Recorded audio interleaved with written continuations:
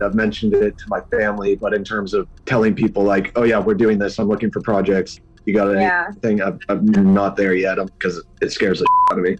Dreaming of launching your own architecture firm? Well, buckle up for a wild ride with Emerging, the podcast that shares what it's really like to start an architecture firm. Where do we begin? We don't even know what type of business to formalize as. Is it an LLC? Is it an LLP? Like, how are taxes? I mean, the list is astronomical. Season 1 featured founders Jeffrey, Lexi, and Chris, owners of Level Studio Architecture, are your fearless guides on this unfiltered journey from napkin sketches to a thriving studio. One evening, stumbled into one last dive, we sat at the bar and pondered our postgraduate futures. Amidst the conversation, a napkin became the canvas for our aspirations, sketching plans and milestones, sealing our heartfelt commitment and shared dreams. In drawing down dreams on a napkin collectively, that then, you know, in your head, you've rooted like, oh, I'm connected to these people, like long term. The process of starting an architecture practice brims with excitement and challenges, demanding meticulous planning, flawless execution, and unyielding resilience. I kind of hate the term because it's so overly used, but I think everybody knows imposter syndrome. And I think it's so real to this day. I don't know if it's with everybody, but with me, I'm always questioning like, us? Can we do this? Are we ready to do this? Are we prepared? Can we do it? Did we just decide a name? We did it, guys. Oh my One God. that came out of nowhere. Woo! It came out of nowhere. I liked it. I saw it. Ready to turn your aspirations into reality? Follow the link in the show notes to subscribe to Emerging and chart your own path to architectural success. This episode of Spaces Podcasts is supported by Twinmotion and by Section Cut from our friends at Monograph. You'll hear more about them later on in the episode.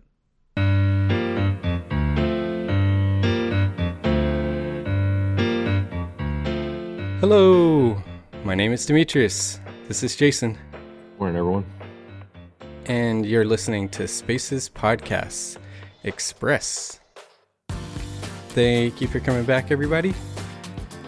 Jason, today I wanted to get into, we got, some interesting responses and saw a few things coincidentally around the same topic out in the social media ether that I think we can kind of extend on our last episode where we talked about if people were leaving the building industry.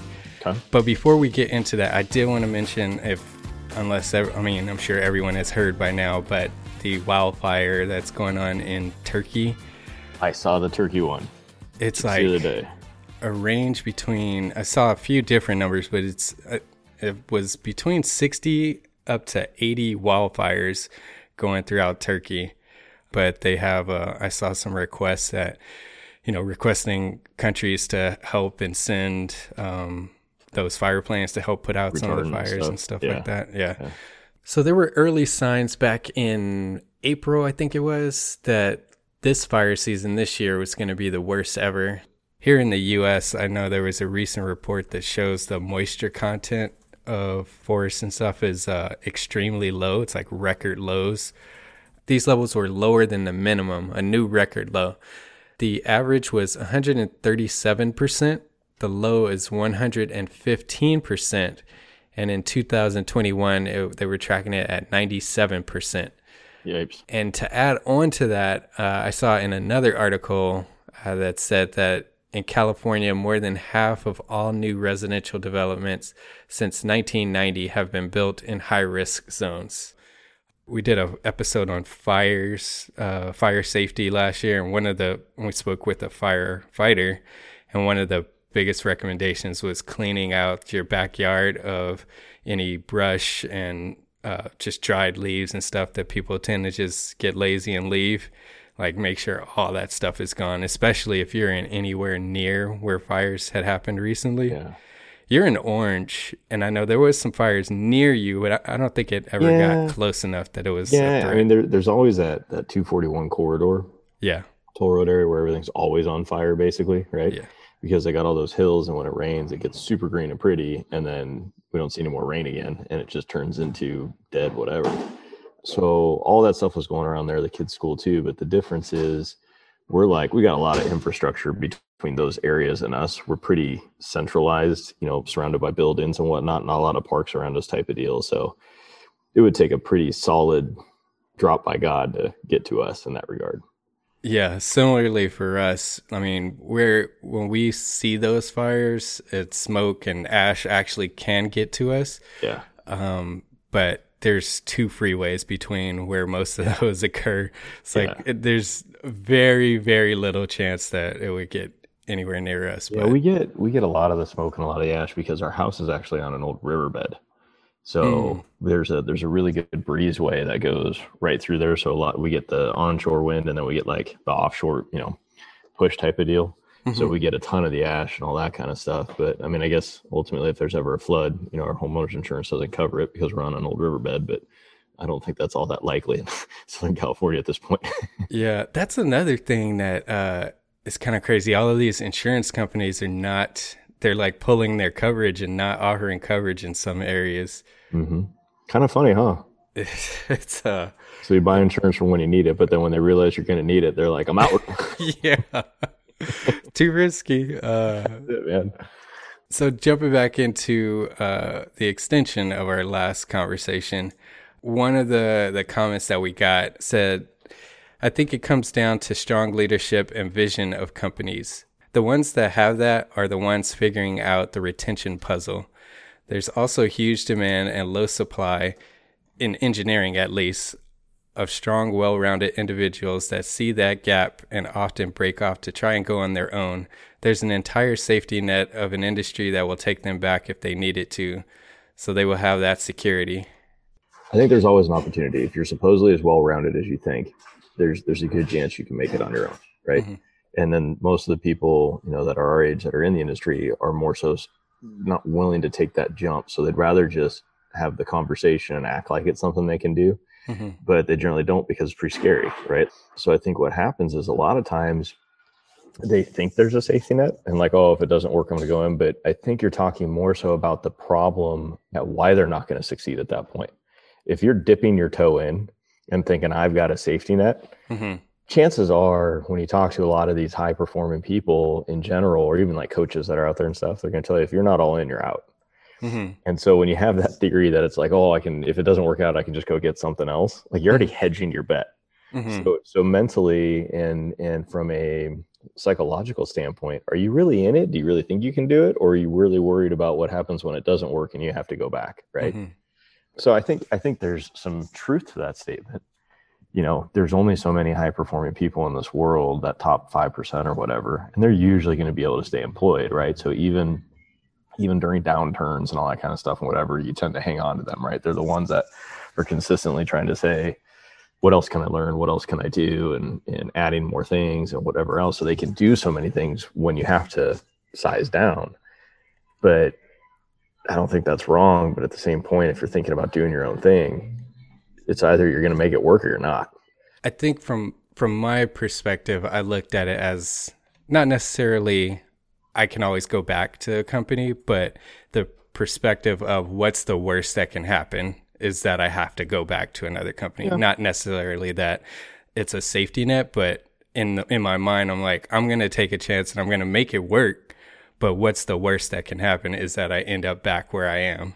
Yeah. I would still tell you it's the same thing. I disagree. I don't think it's okay. I mean, that's okay. I mean, that's what makes this country great, right? We can disagree and still be friends. But I think it's true. Mm-hmm. I don't think it's not true. But then I will tell you this too. Like when I used to look at resumes and stuff like that, and you see these blips, right? Mm-hmm. And like, well, what is this? Oh, I tried to start my own thing and it didn't work and I came back. Mm-hmm. So what do you think the first thing is in my mind right now when I'm interviewing that person? Why didn't it work? He's going to take off again.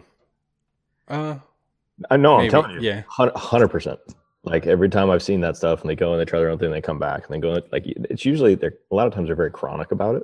You're like jumping from spot to spot to spot to spots. Like, do I really want to invest our time and capital into trying to build you up as an individual if there's a really good chance either A, you're just going to look for the BBD or the, the bigger, better deal each time, or that you think you're going to be like glean off me and then bail, you know? And all the time I'm doing that, once that goes in my head, I start asking them the questions, right? Like, how do you see yourself? Where do you see, company man, blah, blah, blah, all this kind of stuff. Or, yeah, I'm here for the long haul, ladies, whatever it is. And you're just looking at them like, yeah, but your resume doesn't show that, So, well, again, I'll go back to, if you produce and you're really good, you're probably not having to interview anyway. People will grab you. But there's always going to be availability for those type of individuals if you're high performing, period. That's an interesting point. You don't look at it in some cases maybe that they got it out of their system. No, because I think you have a lot of people that are entrepreneurial in mind, right? So my son's that way. He's always thinking of new ways to do things. And I want to do this and I want to invent that. But there's going to come a point in time where it's like, okay, are you going to put the muscle behind it, or are you just going to be a dreamer? Right. And a lot of these guys are dreamers. Now, my son's 12. He's got time to be able to figure these things out. Don't get me wrong. But it's that mental working that you're looking at and going, okay, are you going to be this kid that comes in interviews and is always like, I got these great ideas, but nothing materializes? Or are you going to be a serial entrepreneur where, you don't give things enough time to go through the suffering to really be able to build it? I don't think those types of individuals really ever get it out of their system. That's my, that's just an opinion. Yeah. I would tell you I'm very much that way. But I was in a spot where I could utilize all those things and really direct a company and companies in an entrepreneurial like manner. You know what I mean? So I was able to do that. It gave me the opportunity to do that. So I didn't necessarily need to go out on my own at that point. But no, anytime I see people jumping around, and that's the hard thing with people at our age. I mean, I'm 40, you're younger, and technically we're relatively early in age to the positions like that I got to and that you were doing. And people always wonder why. And I'm like, this is my 17th year doing this. I didn't jump from this company to this company after every 4 years and restart, or 5 years or whatever. You got to really stick it out. Now that comes down to the same thing that individual made in that comment. Is there really opportunity? Is there vision? Or those kind of things? And it's true. You need to see what your mobility is. You need to have those conversations, but that's on you, to be able to do that with those companies. And you and I have conversations about that before, right? Look, not every company is interested in people coming up and taking the next role because it's uncomfortable for them, right? Maybe they don't want to grow in size and do those kind of things that generate that. And ultimately, they're not just going to make a spot for you because it's going to give you more cash out of their pocket potentially, right? Yeah. So you have to identify those things, but at the same point, you have to be able to have those conversations. Say, look, here's the opportunity I have ahead of me. I want to know what my future looks like here. Yeah. I have to perform. I have to do whatever. What do I need to do for you in order to do those things, right? Not what do you do for me, which is something that I think a lot of these people have backwards, right? Again, it's an uncomfortable conversation because it may force the decision that, this isn't what I want. And now I got to look for something else, like that kind of thing. Yeah. And either way, you're always subject to whatever that company wants to do if it's not your own. Yeah. So you may come to a crossroads at some point in your life where it's like, okay, I was able to do everything I wanted to do and whatever, but at some point I may need to move on. Yeah. And I think there's nothing wrong with that. You don't jump ship for no reason, but if there's no alignment and no path, no clarity to that path, I don't think there's anything wrong with jumping ship. Once you have the experience to back it, right? You're like, look, here's what I did for the last X amount of years, and here's what I thought we were going to do, or here's where my morals have gone and values have gone, and it's a different scenario. It's like it's just not the right fit at that point, and then you do your own thing. Yeah. We're going to take a quick break to share a little bit more about our sponsors. What if you could visualize your building in a couple of clicks, remove months from the design process, or create a bridge between stakeholders to solve problems before they even come up? Our friends at Twinmotion offer simple, real-time visualization for architects. Their technology lets you view and edit your scene on the go in the same pixel-perfect quality as the final rendering. Twinmotion seamlessly integrates with other tools like SketchUp and Revit, transforming your BIM or CAD models into high-quality images, panoramas, VR videos, or presentations. Sound complicated? Well, what if I told you that Twinmotion enables anyone to present the biggest ideas in the easiest way possible, regardless of previous CG experience? To download your exclusive free trial, head to twinmotion.link/spaces. That's twinmotion.link/spaces. Section Cut by Monograph. Monograph is building a community of like-minded firm owners and operations leaders who are looking for solutions that align with their firm's values. On top of that, Monograph is building the only cloud-based practice operations software built exclusively for architects by architects. Monograph's easy-to-use and beautifully designed software allows you and your team to know, in near real time, whether you are on pace to deliver a project on budget. With Monograph, you and your team can plan project schedules, budgets, role assignments, and team members all in one place. The best part of Monograph? It doesn't require a degree in finance to use. To experience the difference today, sign up for a free trial at monograph.com. And to underscore their commitment, on August 12th, Monograph will be hosting their first ever virtual conference. It's called Section Cut. This one-day event brings firm owners, operations leaders, and project leaders together to learn from success stories and workshops, all with the goal of improving their business. Reserve a seat at Section Cut today by visiting sectioncut.com. So one of our fellow podcast friends with Inside the Firm, Lance Psycho, he's also... Is his last name Psycho? Yeah, but it's spelled differently. Don't care. That's rad. Cayko. That's rad. He responded and basically said not on their end that people are leaving their firm. So he said not on our end. They have their own firm. It's him and his partner who started it. I think they've been growing recently. I think they're up to probably like 12 people or so. Mm-hmm. They're architects and they're doing their own development as well. So they're pretty diverse in the work that they do. But he said not on their end. And I basically expanded with him saying that, you know, these companies that are running into this issue are usually poorly run or out of touch, basically. Amen. And he followed up and basically said, thanks, as they should. That's the market working. Yeah. So that's all you always say the market basically market dictates. Yeah. Right. And I think was really, I had a really good conversation with my wife. My wife and kids got home from vacation yesterday. They were just, downloading and talking about different things. Well, when they're gone, I was like, hey, what do you want at the house when you get back? Right. Like I'll go grocery shopping, grab whatever. Well, I never go do the normal grocery shopping. I usually go to like Costco or something. Right. Yeah.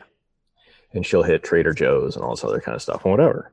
And so I really never go to Trader Joe's. So even if I needed like a grocery thing, I would just hop in an Albertsons or something like that. Right. Or even a Target these days. Right. I'm a total Target guy now. So I went by Trader Joe's, and it's probably the second time I've been in a Trader Joe's in the last month and a half. And I was talking to him like, everything about that place is happy. Yeah. Whether it's the employees or the people you're walking around or whatever, how it's organized, just the culture is damn near amazing, right? Yeah. In an environment that I would tell you historically, I mean, the way the unions run those things and whatever, and you have like lifetime cashiers, like these people sometimes just feel like they hate life, right? Like it's just the way it looks. And so I just thought it was absolutely like amazing, right? And so we were talking about that. And it's everything. And so she was telling me a little bit about it because she listens to their podcast. So I've got to start listening to it or whatever. It's like the Trader Joe's way or whatever. But they're talking about how they mix their employees around, how they interview by personality, how they do, all these different kind of things. And so it makes me want to go there. Yeah. I mean, not to work, but I'd rather shop there. And so you look at those things into your front, to the gentleman's point that made the comment, it's 100% about that. Yeah. Are you investing in your people? And that doesn't mean dollars, right? Yeah. You have to pay a market wage and maybe a little bit of market if you want to retain people, but are you investing time and effort? You know what I mean? Do you invest in their life and who they are and furthering their development? I mean, it's just the same. I know we've talked about it multiple times, but like when someone comes to you and says, I want growth. Yeah. Well, 9 times out of 10, they mean what? I want cash. More, yeah. Right. I want cash. They really don't even want the responsibility, right? They just want cash. Mm-hmm. And so it's like, okay, well, usually I'll make them define that, what growth means to them. And then on top of that, I'll say, okay, I'll give you growth, but you got to show me you can do it before I'm going to pay you. Yeah. And so then it gets down to that thing where it's like, I have to do the work before I get paid. Well, yeah, why would I pay you if you're no good at it? So we got to try it out. Right. Yeah. So you look at things like that, and I think that's where they go, because then they're cared for, and usually you're building their skills. And like, I've had the same conversation with people before too, where it's like, look, I don't have anywhere else for you to go for the next 5 years. I don't. Yeah. You know what I mean? So here's the deal. Let's give you the skills you need. and I'll give you a recommendation if you feel it's time to leave. You know what I mean? Like 100%. Like, I want you to be able to do better for yourself, right? Yeah. And that conversation of its own creates a loyalty amongst those people that you would not believe. You know what I mean? Because it's like, look, I don't want to lose you, but I don't want to hold you back. And the crazy part is what people miss, D, when they do these kind of things, is that person, if they did leave under great terms and haven't been invested and everything else, who do you think they talk about?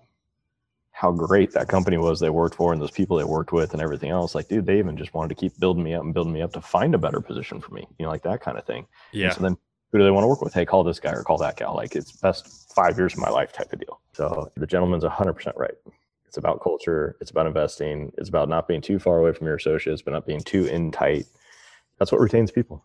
Yeah, definitely. So, and then we got a comment. The first one I forgot to mention was from Brandon. This one is from Mandy. She said, and I think you responded to this on Instagram. She said, the great resignation, we're calling it the great culture shift on the emerging professional side, full of self-awareness, optimism, and moxie. With the missing level of leadership and generation gap, it's almost revolutionary in the sense that we can make the rules up for ourselves for what works best for us. And that's incredibly empowering. I entirely agree with everything she's saying. Yeah. But I will add this. I think it's going to get tested in the next year and a half. In what way?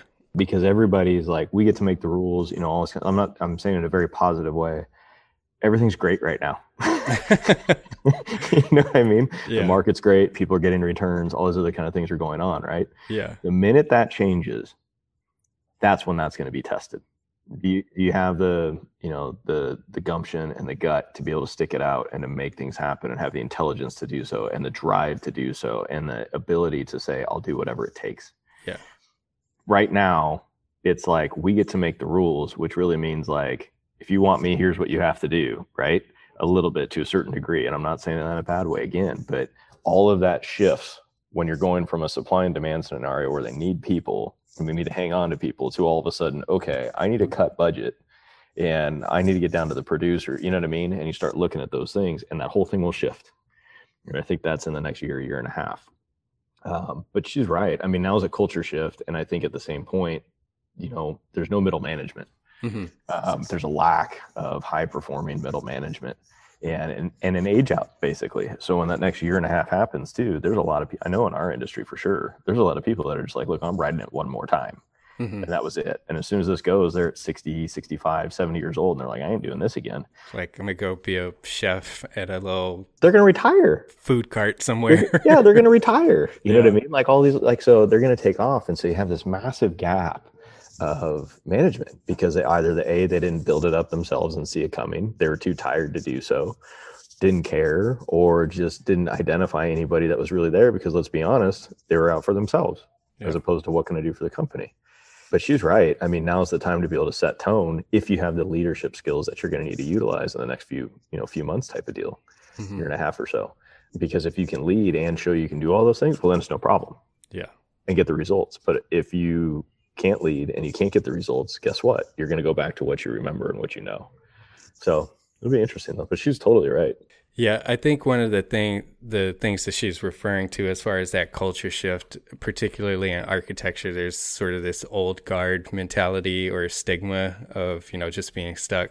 So she's saying, filling that gap that's there and completely changing the profession, which, yeah, I agree. If people can exhibit that they have that leadership, like you mentioned, and really create that shift and everything that they think will work actually does work, then it can happen.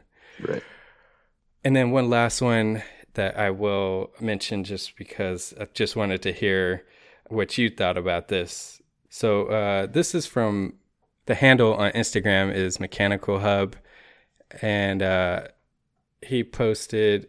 It wasn't in specific to this, but I just happened to see it on my feed, and it's pretty much the same line of thinking. It's an image from a cartoon I doubt you watch, but it says, how those quotes from people. So it says 18-year-old, and it says, I just don't know what I want to do in life. And then it says the traits: want to talk S, get ripped, and break your body into 1,000 pieces. And this then, is for you. Yeah, basically. So then he goes on to say, so many air quote cool dudes out here trying to look tough, but in the end, it's one more reason kids look away when given the option to learn a trade. The macho act is just stupid. It makes all of us look stupid. There, I said it. Don't agree. That's fine. No one said you have to. Maybe if we all took things like safety, mental, and physical health serious, we could promote how these trades offer a prosperous career that can be long and very rewarding in many ways, because kids are increasingly less interested in the macho BS lifestyle. Dude, 90% of that, preach on. I think, what I think I hear him saying is he's in the trade somewhere and has created a great life for himself and has seen the opportunities that I've seen with other people in the trades, but it's not glitzy and it's not glamour, it's not glamour like we talked about before. Mm-hmm. And I'd even go as far to say the building industry itself isn't. Mm-hmm. Investing in land and whatever is, but the actual building of things and product is not as much, right? Yeah. Nor is the field work. It's even worse, right? Yeah. Like if you do manual labor, which is what some of these guys look at, it's like, you're a failure. Yeah. These days. I mean, that's how it appears, which is just highly ridiculous. Yeah. So I agree with him. I think he's right. The people that need to read it, but I think there's there's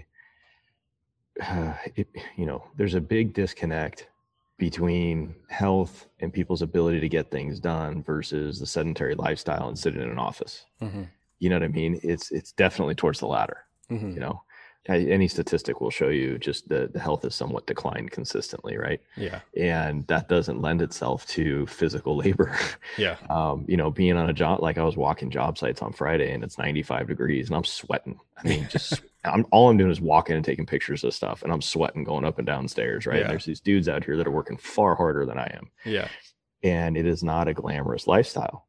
But a lot of those guys that I know, that become a supervisor out there too, they're making six figures. Yeah. Most of the people that are listening to this, you're never going to get there. Like it's just not going to happen. And those guys, you can say all you want, but I think it's very true. And I would like to see something because again, it goes right back to the idea we're going to have a lot of issues figuring out how to get this stuff built in the future. Yeah. And get this done. I mean, there's only so much we're going to be able to do in a factory. You still have to be on site to do that. And even some of our team members that we have, when I talk to them about what their kids are doing and stuff, oh no, they're going to college or getting a degree. You know what I mean? That kind of like 100% that way because they want them to have an easier life. Yeah. I can't fault them for that. You know what I mean? By any means, that's what you want for your kid, right? Like for my kids, I want them to have an easier life than I had. I'm going to prepare them, make sure they're prepared for whatever comes their way. But if my kids could just snap their fingers and be rich and never have to deal with anything in their life, I would love that for them. You know what I mean? Yeah. So I think he's right. The other nice thing is too, when you're out in the field and you're performing, like it's almost like sports. If you get the job done and you do it faster and do it better than everybody else, like you get all the liberties in the world and people want you there to perform and do all that and you get paid more. And you get out of a lot of the politics that have to do with, office life. And then you're outside. I mean, I know it's hot and whatever, but it's like, there's one of my favorite days of the week is whatever day I'm out in the field walking around and seeing product and not being in an office. It's just some of the best stuff. So. Yeah. So they're a good follow on Instagram if you want to see a lot of stuff about mechanical equipment and tools and whatnot, Mechanical Hub. And one last thing I wanted to say before we get out of here is for next Tuesday's episode, I want to do an episode called Unsung Heroes. So all the stories that your clients never know about where you made a change and made a decision to do something different that saved them money or made something more efficient, email us. I'm going to put a post as for a request as well, but just respond there on social or email us hello@spacespodcast.com. And we want to share all those stories of the amazing things that you did that your client probably didn't know about, but it saved them money and made the project better. Can we do the ones where you argued with them on site and told them how you're going to do it, even though they didn't want to, and it still saved them money? Yes, definitely. So write one down, Jason. Got it. Thank you for listening. We'll talk again on Thursday. Thanks. Thanks again for listening. Don't forget to check out our sponsors. By checking them out and supporting them, you help us keep this show going. Thank you to Monograph for their support of this podcast episode. To reserve a seat at their first ever interactive virtual conference, visit sectioncut.com today. Thank you to Twinmotion for their support of this podcast episode. Don't forget to visit twinmotion.link/spaces today and try Twinmotion for free. Spaces is part of the Gable Media Network. You can check out similar content at gablemedia.com. That's GABL media.com. If you enjoy our show, you can support us in 3 simple ways for free. You can leave us a rating and review on Apple Podcasts or on your podcast app if it allows you to. Tell a friend and follow us on social media. Thanks for spending time with us. Talk soon.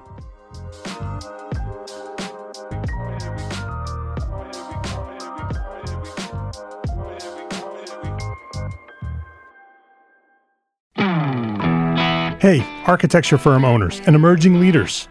Get ready for unparalleled insight into the development of a world-class architecture firm and a worldwide organization driving the digital transformation of the design and construction industry. With Build Smart, the podcast that's changing how our profession operates. We share the incredible stories behind innovation in the building industry with my friend and co-host, Patrick McLeamy, FAIA, former CEO of the international architecture firm, HOK. You know, Yamasaki's office or firm lasted during his lifetime. And when he passed away, I think that was the end of the Yamasaki office. Helmut did not want that.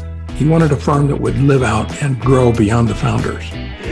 In Season 1, discover the untold stories behind HOK's meteoric rise, from 150 employees in St. Louis to a powerhouse with over 1,900 staff members and 27 offices worldwide. You know, they weren't as polite as the Kojima people.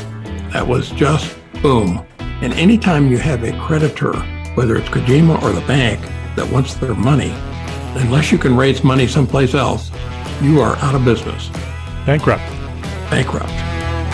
And hold on tight for Season 2, where Patrick takes us on a new adventure as chairman of Building Smart International, shaping the future of digital transformation in the design, construction, and operation of built assets.